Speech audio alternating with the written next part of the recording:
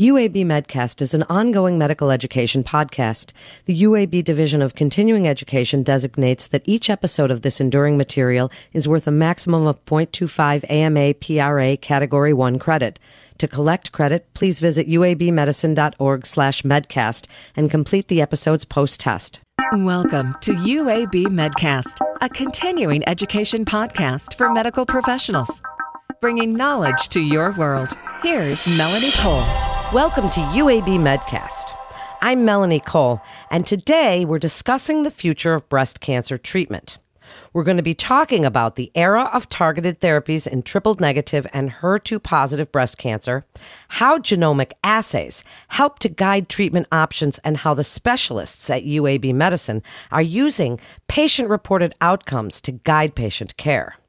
Joining me in this panel roundtable is Dr. Erica Stringer-Rieser. She's an associate professor of medicine in the Division of Hematology-Oncology, and she's the director of the breast program at UAB. Dr. Ahmed Elkanani. He's the assistant professor of medicine in the Division of Hematology-Oncology at UAB, and Dr. Gabrielle Rock. She's an associate professor of medicine in the Division of Hematology-Oncology and Gerontology, Geriatrics, and Palliative Care at UAB Medicine. Doctors, thank you so much for joining us for this fascinating panel today. And Dr. Stringer-Rieser, I'd like to start with you. Tell us a little bit about triple-negative breast cancer. What makes this cancer more challenging, and what are some of the common features of this type of cancer? So triple-negative breast cancer is one of the most aggressive subtypes of breast cancer that we actually treat and diagnose. It often occurs in young patients, and it often disproportionately affects young minority patients, specifically Black American patients.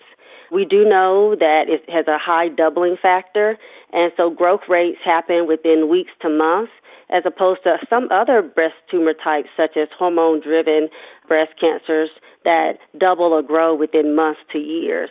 So certainly it is a very aggressive subtype of breast cancer, which unfortunately has very limited amount of treatment, aside from chemotherapy. Well, then tell us about the exciting era of targeted therapies. I've done shows, so many of them on this, and it's such a fascinating and exciting time in your field. Tell us how they're being used for triple-negative and HER2-positive breast cancer, and some of the most exciting treatments that you yourself are excited about.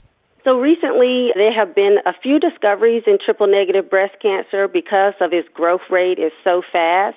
There have been very difficult tasks for scientists to tackle to actually target these mutations because they evolve within weeks to months. And so currently, again, the mainstay continues to be intravenous IV chemotherapy.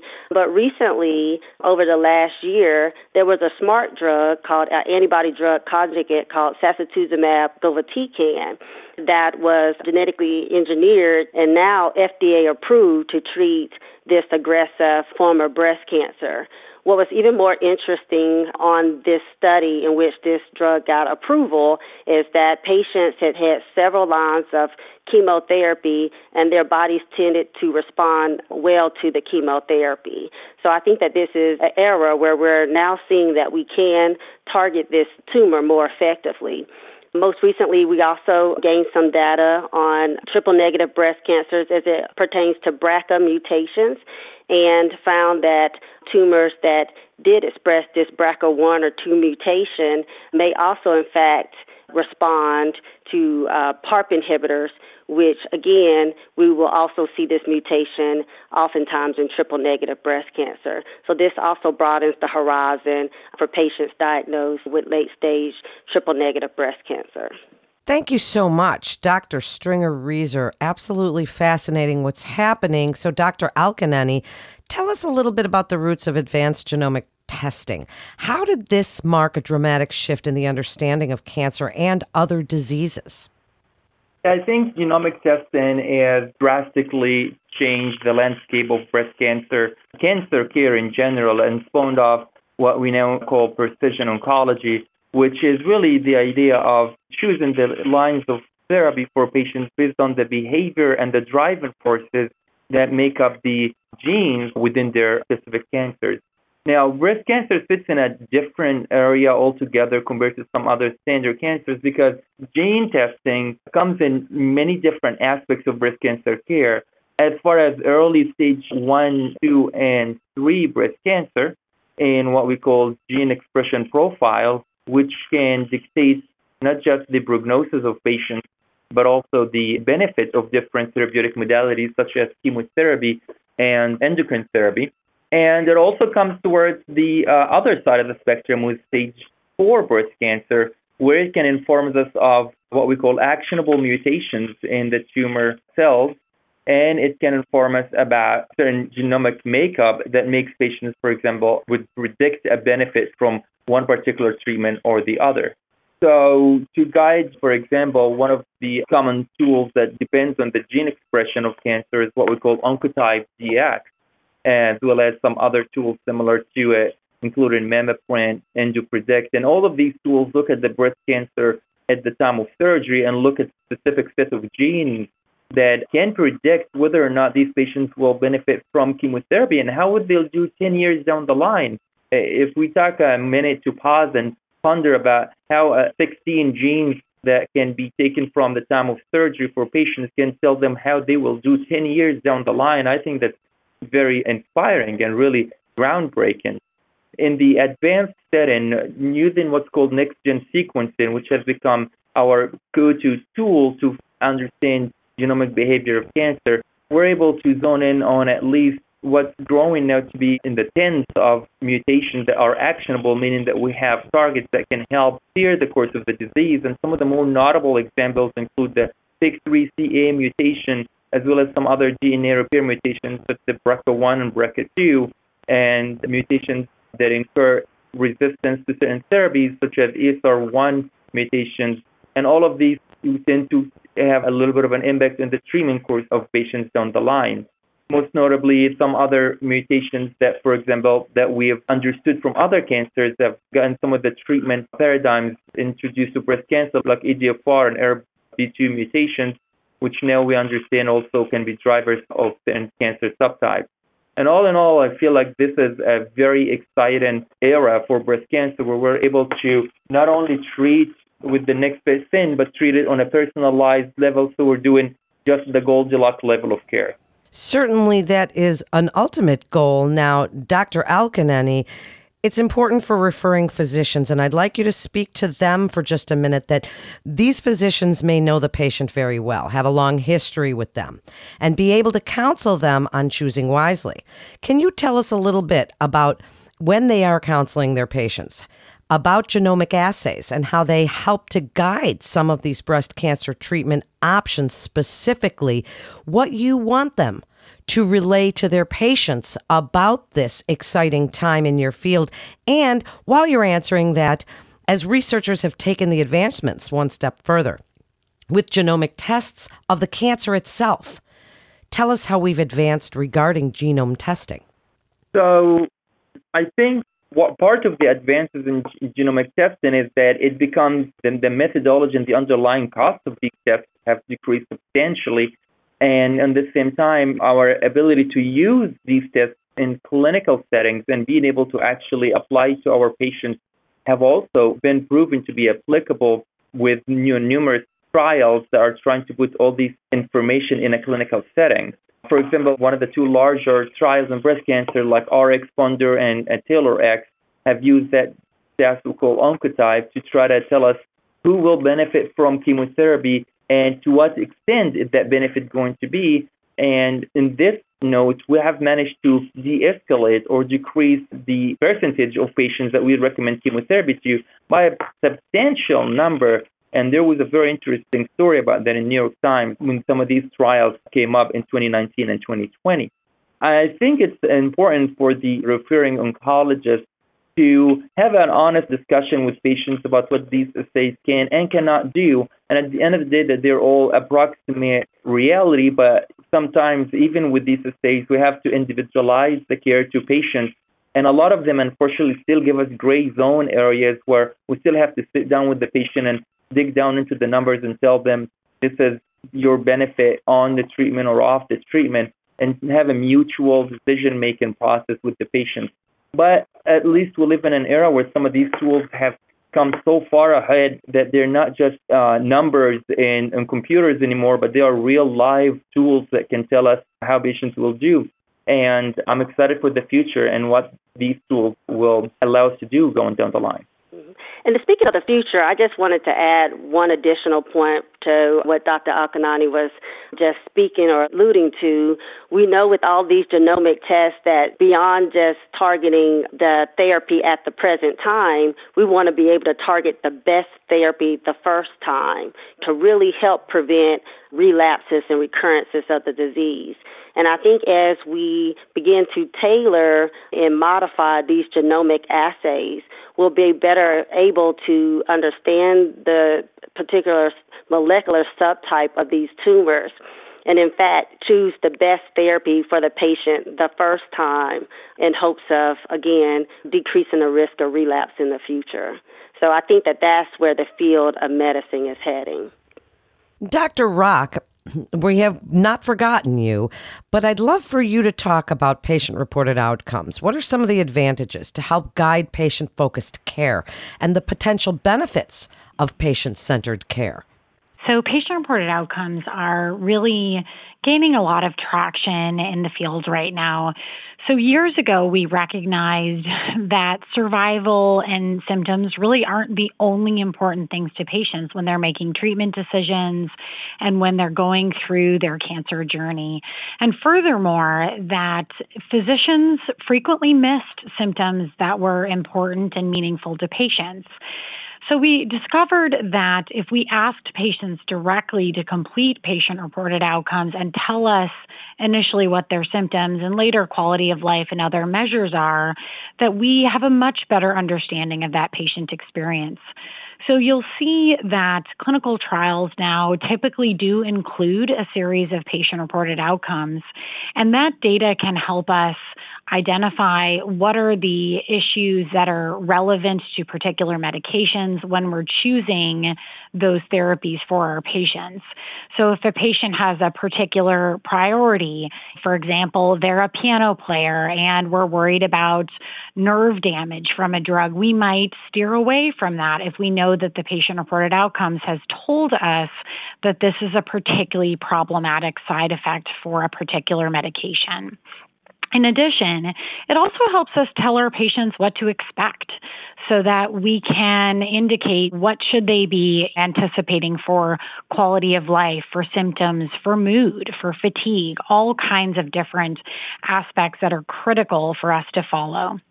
And then finally, it's also important to understand that those patient-reported outcomes often can guide approval of medications because in some cases we're looking for pain reduction, for example, in some metastatic cancers. And so having that patient-reported data is really critical when we're thinking about clinical trials. There's also an entirely new area of patient-reported outcomes, and that is using this as part of standard of care to better monitor and manage our patients. So that's something that we're doing here at UAB currently, in which we are using patient-reported outcomes on a routine basis to guide the care we deliver, to connect them to appropriate supportive care services like our psycho-oncology program, as well as to identify symptoms proactively to be better able to identify problems early, to reach out to those patients and manage them in the best possible way. And previous literature in this space has shown that if we manage patient symptoms and patient concerns more proactively, that we do see improvements in their ability to stay on treatment, their quality of life, reductions in hospitalizations and emergency room visits, as well as in some cases of advanced cancer improvements in survival. So this is an area where both from a clinical trial perspective as well as a standard of care perspective, there is lots of opportunities to enhance patient-centered care and provide the best possible quality of care. And then I kind of want to just add on to what, Dr. Rock stated about how important these patient-reported outcomes are to clinical investigators and patients and advocates as we develop new drugs and new targeted drugs. And years ago, and you will still see it sometimes now, that as you develop new drugs, especially the early stage development of drugs, there's always this nomenclature of finding the maximum tolerated dose.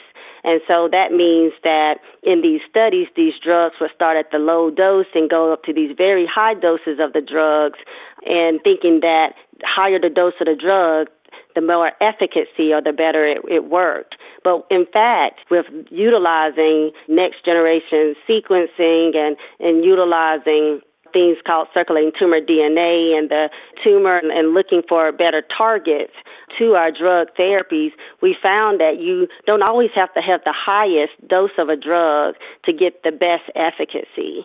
And these patient-reported outcomes that have been instituted into many national clinical trials have been really pivotal in letting us know how patients are actually feeling and getting subjective data on how the patients are doing while on these study drugs. And again, that's made clinician scientists even more aware of how drugs can be helpful, but they also may cause some side effects. And so there is a balance in getting efficacy and also good quality of life. And so I'm so excited that patient-reported outcomes over the last 5 years have really escalated our care to patients and hearing their voice and how we develop newer and better drugs. I feel that's one of the most important aspects that you all are discussing here today. And I'd like to give you each a chance for a final thought. And Dr. Stringer-Rieser, I'd like to start with you. As we're talking about this era of targeted therapies and this exciting time in your field, what would you like other providers to take away from the breast program at UAB Medicine and the multidisciplinary care, the importance of that multidisciplinary approach that you use for your patients? I think that breast cancer treatments have definitely evolved over the last 10 years. At the O'Neal Comprehensive Cancer Center, patients are able to get a personalized and specialized approach to their cancer care, and also help be an active voice in the decisions that the team helps to make. And so when patients are newly diagnosed with their breast cancer, they get a team of doctors, from a surgeon, a radiation oncologist, and a medical oncologist, that they meet at the same day in the same room, and all of their imaging tests and labs are all evaluated, and they walk out of the clinic with a concise plan. And so the era of targeted therapy and all of the new drug therapies that have been FDA approved have really helped us better treat our patients and definitely help to decrease the risk of relapse. And I think that for patients diagnosed with later stage diseases, over the last 2 years, there have been 4 drugs approved for a highly aggressive HER2-positive breast cancer. We just talked about 2 drugs in triple-negative breast cancer. So just like to say that because of the generous participation of patients affected with breast cancer, we've been able to get an advanced breast cancer therapy and an accelerated pattern over the last several years. So I'm excited to see what the next 10 years hold for us, where I think we're going to have better screening tools, which will also lead to better preventive tools, and hopefully will significantly impact how the incidence of breast cancer is evolved and have less patients diagnosed with advanced disease. And Dr. Elkhinany, tell us a little bit more. I'd like you to just tell other providers what you'd like them to know about the exciting genomic assays that are helping the future of breast cancer treatment and what you're doing that they may not know about at UAB. So I think genomic assays are a huge topic, and I think part of it is we're trained in med school about all of these different mutations and cancer biology that underlies them. So providers read about some of these new exciting tools and experiment with themselves and send some of these assays and dig into the details and interference behind them, because these are potentially game changers. And as time goes on, they are becoming more and more sophisticated, and we see more and more advanced technologies that enter into these assays. Here at UAB, we have protocols to drive patient care using next-generation sequencing within our Precision Oncology Center. We have a multitude of trials targeting specific mutations, and both on the local level as well as on the national level, including the PAPER and the NCI Match trial that we call basket trials. All of these are essentially trying to target patients' individual cancers, both their mutational burden and sometimes even their transcriptomic signature, like the HRD score, to try to infer more personalized treatment options. And a lot of times, I talk with some patients who come for second opinion and say, you've tried that tried and true, which was at some point a clinical trial. So might as well consider a new clinical trial that improves them, that targets your particular cancer on a smarter line of therapy, if you will. Thank you so much. And Dr. Rock, last word to you. I'd like you to speak to other providers about the importance of patient-reported outcomes, how you're using them at UAB, and how really the patient is the center of their own care when it comes to breast cancer, and anything else you'd like to mention. So I think Dr. Stringer-Reeser used a good word here, and she said personalized. And when a patient, woman or man, gets diagnosed with breast cancer, it's personal. And so we really need to do everything we can to integrate all of this complex information, the genomics, the clinical trial results, the available data on patient-reported outcomes, to identify what is the best possible treatment for that individual patient. And so I think that the patient-reported outcomes adds an important level to what we know about these treatments and patient experience. And I would encourage the physicians everywhere to really ask their patients what matters to them so that we can best use the data that is now becoming available from clinical trials and routine care to better support these patients. And I think developing in the future avenues to incorporate these patient-reported outcomes into our standard practice and have this just be a part of how we take care of patients is critically important in the future, because we want to make sure that we're providing the best possible personalized care for our patients. What a great way to end this fascinating segment. Thank you to all of you for joining us in this roundtable discussion today. And thank you, listeners, for listening to UAB Medcast. A physician can refer a patient to UAB Medicine by calling the MIST line at 1-800-UAB-MIST. You can also visit our website at uabmedicine.org/physician. That concludes this episode of UAB Medcast. Please remember to subscribe, rate, and review this podcast and all our other UAB Medicine podcasts. I'm Melanie Cole.